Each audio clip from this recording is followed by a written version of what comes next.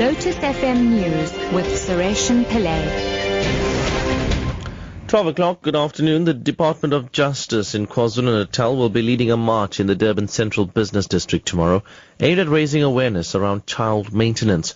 Department's Provincial Manager, Advocate Ryan Moodley, says parent defaulters are having a drastic impact on youth upliftment, especially in the education sector.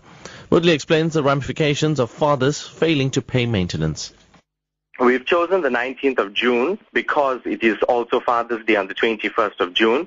Significantly, we wanted to raise and spread the message that fathers must become more responsible and pay their maintenance to avoid economic abuse and poverty that children encounter in our province. We are marching from the beginning of what was called West Street, from King Dingizulu Road to the City Hall tomorrow. The president of the National Professional Teachers Organization of South Africa, Basil Manuel, says a teacher must ultimately stop any situation that could harm a pupil. Manuel was reacting to the incident earlier this week where Vereniging Boy was beaten by a fellow pupil at his school. The father of the victim has now laid charges against the teacher who allegedly stood by and watched the incident. A video of the beating has gone viral on social media. Manuel talks about what a teacher's role should be.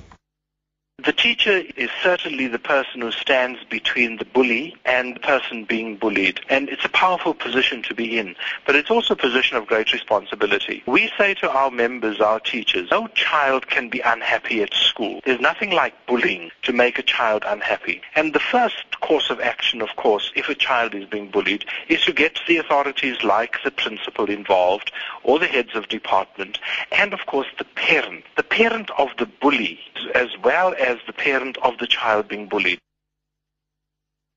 It's emerged that the gunman who shot dead 9 people in a historic African-American church had sat in the Emmanuel AME Church in Charleston before standing and opening fire during a prayer meeting. That's according to the National Association for the Advancement of Colored People in South Carolina.